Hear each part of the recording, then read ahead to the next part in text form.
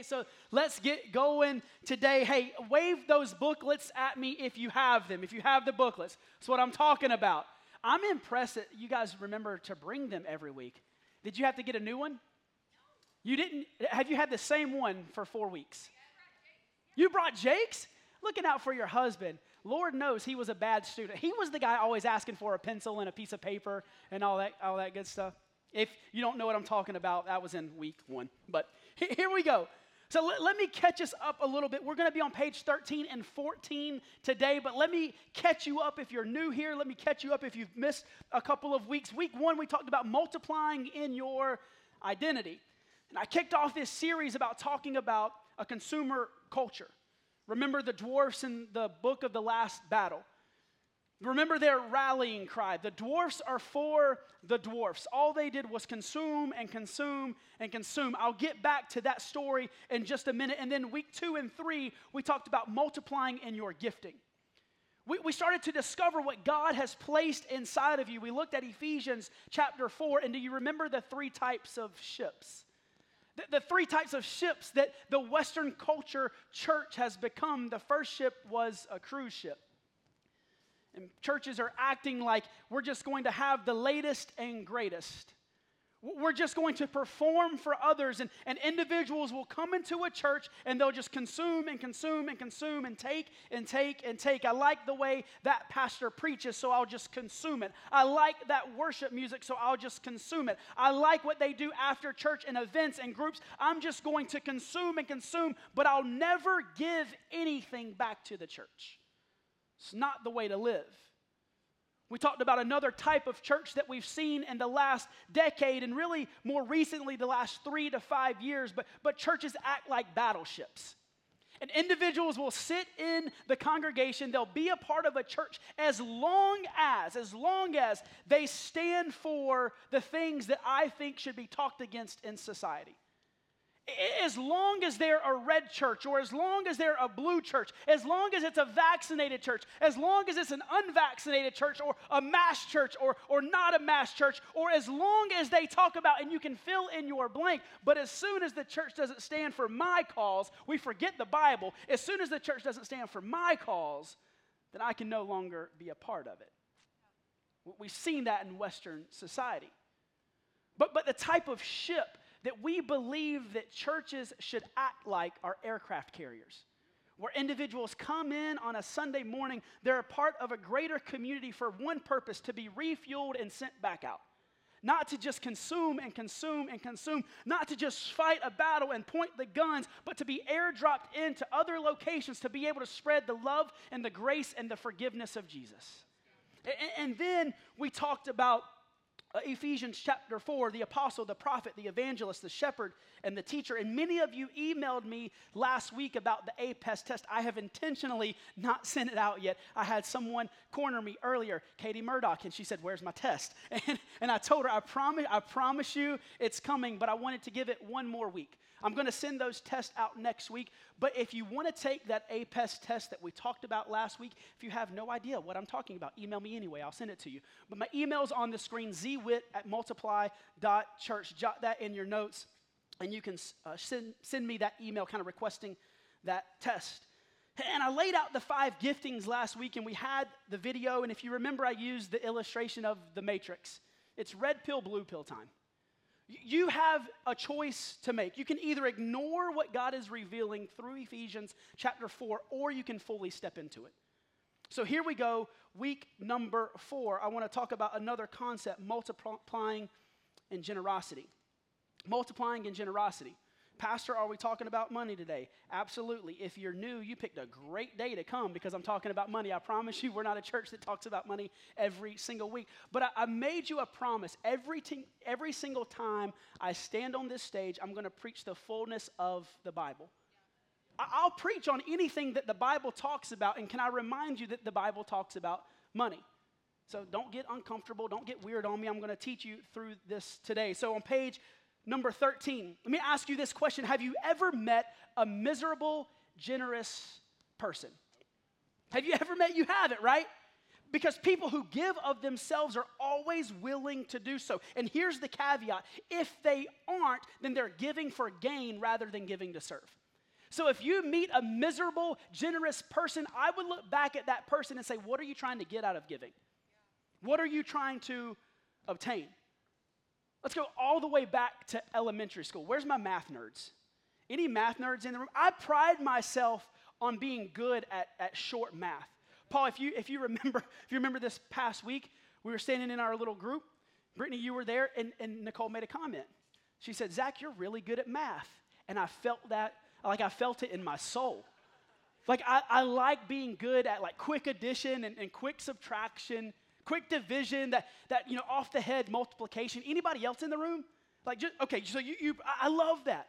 I love the fact, my wife's like, what's 10% of this bill? I'm like, really? Like, I didn't get that joke. Okay, anyway.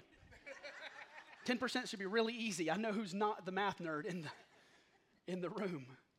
But I pride myself on being good at math, so much so when I was in 9th grade, my algebra teacher, he made me take a test, or we had the test given out, and I turned the test in about 15 to 20 minutes, and this particular teacher would always grade right in front of you. Like, that was his rule. You stood in front of his desk, and he just started grading. And it's like, you're going to know if you're going to pass or fail right away. Well, I made a 93 on the test, and he kind of looked at me. Everybody else was still working. He said, Zach, hey, I need you to stay after class. All right, no problem. See, he thought that I cheated on the test. How? I don't know, because I turned it in first. Maybe he thought that I got the answers from someone else that took the test in a previous period, but I had to stay after class. I'm like, next period is only lunch. It's not like I want to eat. Sure, I'll stay and take the test over again. So he handed me the test. Now, here's the thing about algebra. I always just wrote down the answers. I just kind of did it in my head. And not that I'm some type of genius. We're talking like simple algebra kind of stuff. So he said, okay, you have to take the test. Again, don't show your work and turn the test in when you're finished. Another 15, 20 minutes went by. I turned the test in, and he started to grade it in front of me, and I didn't make a 93 that time. I made a 96. So like, I was excited that I could do math, but I love math. And I know that there's people in the room that hated taking math classes. Can I see those hands in the room? You absolutely hated math. In fact, your response to some of the upper level math was, I'll never use this a day in my life. I don't care what grade I'll get. You're having a spiritual moment. But let's really take a look at this thing. Let's look at this idea of basic math. Let's look at division and subtraction and addition and multiplication. This is what I know about math. I know that the devil is all over division. We can see that in our society, right? As long as the enemy can divide the church, as long as the enemy can divide a marriage, as long as the devil can divide relationships and friendships, and as long as the enemy can play at this division game, then he knows he has a chance at ruining our life, because what we know is a unified front is harder to beat. A unified front is harder to overcome, but once you're divided, the enemy can run havoc on all of us. And then you have subtraction, addition, and multiplication. And I think the vast majority of the world lives here. Take a look at those lines. I think the vast majority of the world lives between subtraction and addition. Go all the way back to week number 1. This is the cycle of consumerism. Remember, I talked to you about the dwarfs. I just mentioned them. I mentioned them week 1. But remember the dwarfs in the C.S. Lewis story. The more they ate, the emptier they felt. The more they ate, the more envious they got. And in our culture, if we're living between subtraction and addition, this is exactly the way that we live our life. The more I eat, the emptier I am. The more that I eat, the emptier and more envious I am. The more I obtain, the more I want. I got the bigger house, but the family down the street got a bigger one. I got the new car, but the family next door got 2 new cars. When we had a kid, but the family down the street has 3 kids. I got the raise that I wanted, but if I could only make this amount, and what we do is we're always playing this consuming game. If I could just have more, I want to buy this, eat this, drink this. I want to accomplish this, sell this. My paycheck is this. The house that I'm in is this, but I want that. It's the dwarf spirit, and it causes us to think small and live small. See, my guess is that about 90% of people live in this cycle. They live between subtraction and addition. And we have this preconceived notion that once we accept Christ, we get to move out of this cycle and move into multiplication. That would be nice. But the truth is, most Christians just slap a Jesus label on their consumer habits and consumer mindsets. So we obtain just enough materialism to feed the beast, but we have just enough Jesus from keeping us from feeling too guilty. Now listen, I'm not against having nice things. I like having nice things, okay? Like I like being able to, the idea of getting another house or a different house one day. I like the idea of maybe getting a new truck one day, right? Like I like the idea, but catch this. It's the difference between materialism and thinking we have to attain that to reach some type of spiritual level and understanding that everything that we get flows from heaven as God is sending that through us. Worse yet, not only do we accommodate the gospel to our consumerism, we actually become spiritual gluttons. We consume spiritual products. We just consume worship. We just consume a sermon. We just consume small groups, and we're never willing to give of ourselves. For just a moment, can we just collectively repent? So really, for just a moment, with every head bowed and every eye closed, can we just pause and pray? Can we say, God, we repent. We repent from our consumerism. We repent for treating the cross and the precious blood of Jesus like a product on a shelf. God, we want to break the spirit of consumerism and move into multiplication. God, you've given us an identity. You've given us gifts inside of us. Teach us to multiply in generosity. And all God's people said, amen. So let's kick off with Luke chapter 16, verse 11. Let me read this to you. So if you have not been trustworthy in handling worldly wealth, man, if you haven't been trustworthy with the paycheck, if you haven't been trustworthy with your bank account, if you haven't been trustworthy with the green stuff, then Jesus says, who will trust you with true riches? Let me put it to you this way. If I have to leave the country for an entire month, and I give you the resources to take care of Jenna and to take care of my girls, and I come back, I promise you, if you didn't take care of them, I will never trust you with anything else in my entire life. Not only that, I'm going to be ticked at you. Not only that, if you didn't take care of my girls, we're probably going to fight. Zach, you're a pastor. Don't care. I'm hitting you in the nose if you didn't take care of my girls. Right? Because that's how much I care for them. That's how I feel about my family. If you didn't take care, if I gave you all the resources to take care of my family and you decided to hoard it for yourself, there's going to be issues. In the same way, I feel like that's how God has entrusted us. I've given you everything you need to take care of the world. How are you stewarding what God has given you? Let me put it to you this way. It's in your book. How you handle finances is not the end of discipleship. It's the entry level. Better yet, your ministry won't grow beyond how you handle money.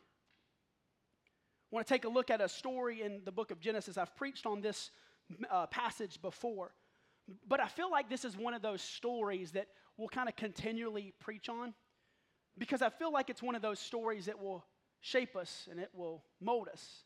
It's kind of like those stories you share during the holiday season. It's like Thanksgiving, Christmas, your family rolls around and you always share like the story of the family. Does anybody have like any family stories they always share?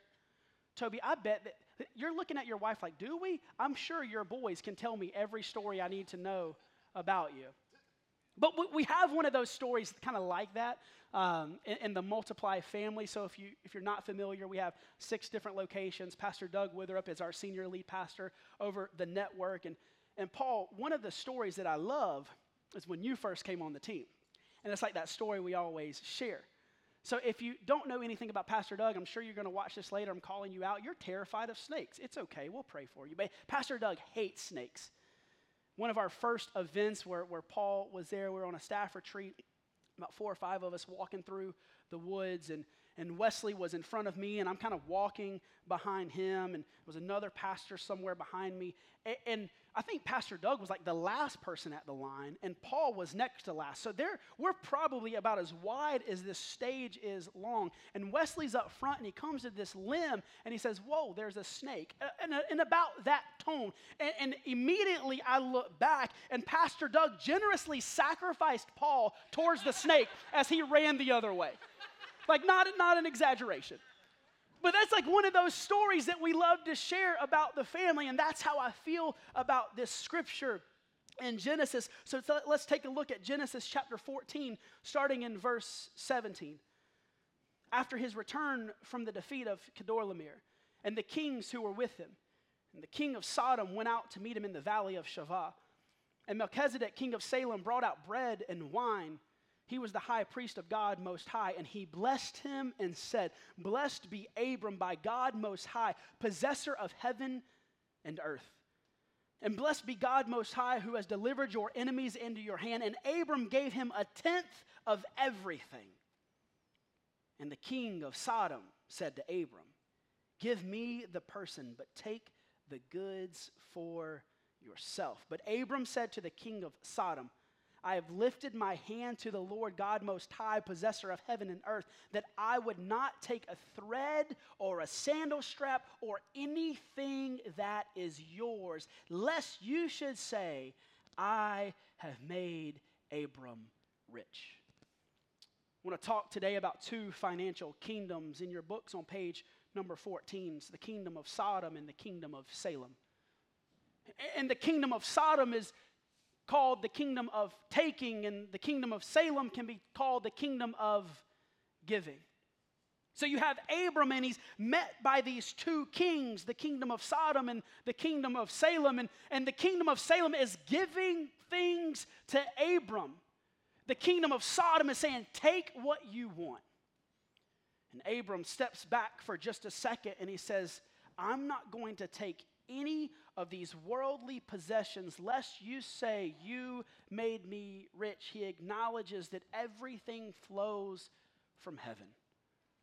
Everything flows from heaven. When you live in the kingdom of Sodom, what happens? Give you some geographical understanding of what's going on. Sodom is right next to the Dead Sea. Go ahead and put that picture up of the Dead Sea.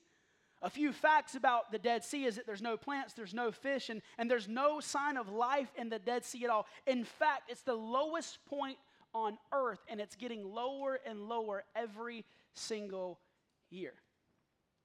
Now, when I say there's no life, and there's no fish, and there's nothing that's going on, it almost feels like it's stagnant, but when I look at this picture, it doesn't look like something that's stagnant.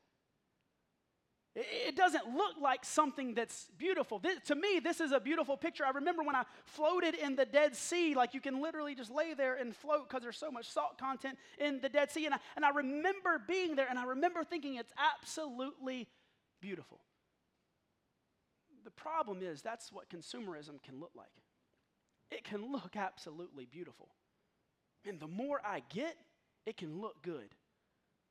The bigger house, it can look good. The new car, it can look good. The materialism stuff, it can look good. But the reality of it is there's no flow and there's no life. I can work and I can work and I can work and I can try to get ahead, but I feel like I can't catch a break and I just don't understand where my money is going. It feels like it's shrinking every single year. It's the kingdom of Sodom. But let's take a look at the kingdom of Salem. Go through these kind of quickly. In the kingdom of Salem, there is peace. The name or location for Salem in Hebrew actually translates into peace. The second point is this: there is blessing. Verse 18. And Melchizedek, king of Salem, brought out bread and wine. He was priest of God Most High. And he blessed him and said, "Blessed be Abram."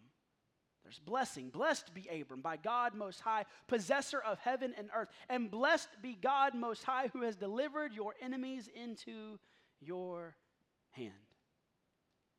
The third point is this: if you're taking notes, you draw closer to Jesus.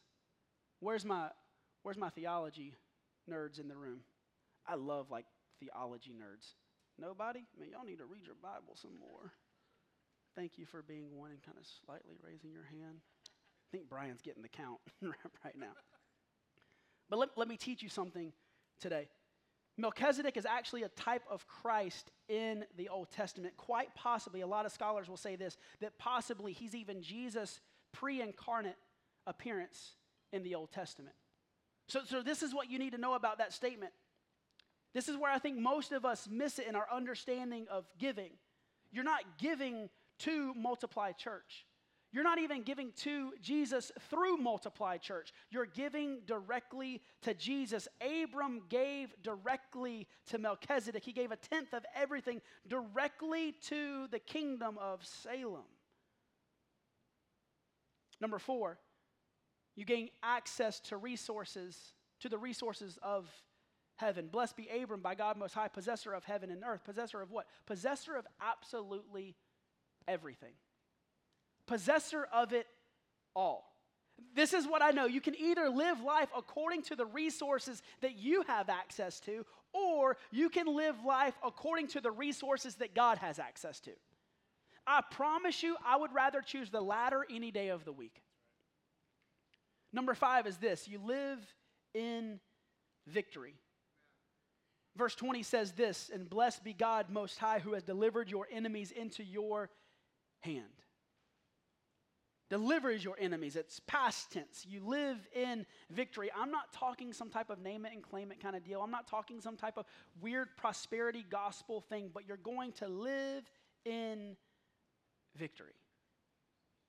Bonus point is this. It's not in your book, but as I was reading, it just made sense. You declare that man is not your source. God is your source. Verse 23. That I would not take a thread or a sandal strap or anything that is yours, lest you should say, I have made Abram rich. Remember, Abram is talking to the kingdom of Sodom. He's talking to the king of Sodom. He says, listen, I'm not taking anything from you, because if I take anything from you, then you're just going to be able to say that you gave it all to me. I'm not going to acknowledge you. I'm going to acknowledge God. I think the problem in our society is we've said something along the lines of, look at what I've obtained. Look at what I have gathered. I worked hard. I went out and got the degree. I went out and started the business. I went out and got the new contract. I got out and worked 40 hours, 50 hours, 60 hours a week. I'm the one that started the side hustle. I'm the one that did this. Opposed to saying, no, God did it all for me. God's the one that set it up. God's the one that gave me the idea. God's the one that nudged me and challenged me. God's the one that was faithful. God's the one that just told me to call that person that set up that business deal. God did it. God did it. I want to share a text message that was sent to us by one of my buddies, Ryan Cook. He wrote this. He said, hey, bud, hope you're having a great day. Just wanted to share an awesome testimony with you on tithing and God's faithfulness. 1 year ago, this past Sunday, my family and I were in a tight spot financially. My wife and I were both working multiple jobs, trying to pay our bills, and my wife was also pregnant and due in a few months, and she'd be out of work soon. My second job was having its own financial trouble, so checks were inconsistent, and I really didn't know what we were going to do on a single family income once my wife stopped working. It seemed like we could never get ahead, but I stayed consistent and I tithed my 10% every Sunday and even paid bills a little late to give my 10%. Well, fast forward 2 Sundays ago, almost a year later, and things have improved, but I didn't realize how much they had improved. I was reevaluating the amount that I had been tithing because unfortunately, with everything being automated, I just forgot to update it. As time goes on, and I was blown away at what the Lord had done in our finances in just 1 year. After reevaluating where my tithe should be at, I realized I could increase my weekly tithe by 5 times what I was already paying last year. 5 times as much, but that wasn't all. I looked over the events of this past year and I just saw how much God had done. He blessed us with way more than just returning the 10%. The past year, the same business I was working for took off financially and increased my pay significantly. I had more photography work than I had ever had before, so much so that my wife is able to stay at home with our daughter full time. I paid off $12,000 in debt and saved another $12,000 all in a year.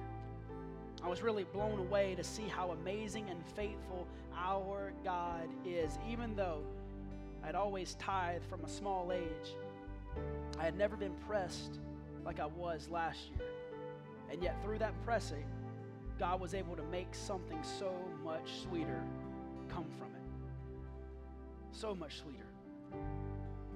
I think we look at money sometimes and we get uncomfortable talking about it in church. But this is what I know. I'm called to preach the Bible. I'm called to preach it in its entirety, even if it makes me feel uncomfortable. Can I be honest with you? I'll step down here so you know. Like, your boy did not want to preach this today. I didn't want to talk about money, and the reality of it is I was convicted. I was convicted. And I felt like the Lord dropped something in my heart along the lines of, what, you mean you don't want to talk about what I said? You would rather talk about what you say? No. But these concepts and these principles are all from Jesus. Many of you know Josh Randalls. He's one of my best friends, and I always kind of talk to him about the series that are coming and the messages that are coming and what I'm going to be talking about. And man, we've been talking about finances for a while. We've been talking about tithing. He said, "Oh, this is a simple sermon, 2-point sermon. 2 point. You can do it in 2 points. You can do it in 5 minutes." I said, "All right, share with me how I would do that." He gave me these 2 points. So this is from Josh's standpoint, as if he were preaching, because your pastor would never say something like this. I can blame it on him also because he's not here. And I know he's not here. They're driving back today. But he wanted me to ask everyone, I'm not going to do this, okay, so don't stand up. But he wanted me to ask everyone in the room, if you got a paycheck last month, then stand up. Again, don't stand up. But think about it. Think about if you got a paycheck last month. He said the second point is very simple. Tell everyone to pull out their phones and open their calculators and type in what they made last month. And then type in multiply by 0.10 and hit equals. He said it's very simple. That's what the Bible tells you to give each month. Let me ask you this question. Does God really have access to all of your life, or just the areas that make you feel comfortable? Does God actually have access to your life in its entirety? Does God have access to your bank account? Does God have access to your paycheck? Does God have access to where you give, or how often you give, or how much you give? Or is it just when you feel comfortable?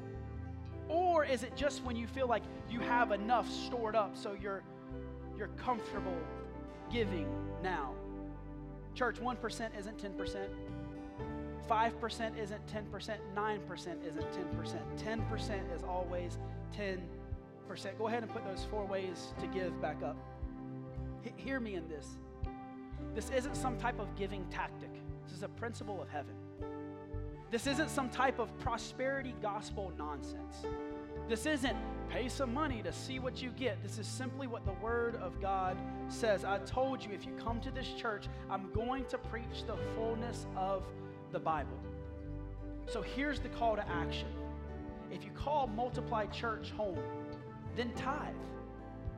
Give to Kingdom Builders. Maybe you feel a little uncomfortable in this moment. Maybe that's just God nudging you. Let's give God every single area of our lives, even in our finances. As the worship team steps back in, let's end with this question. What can God flow through you to impact the kingdom? Stacy, would you lead us in?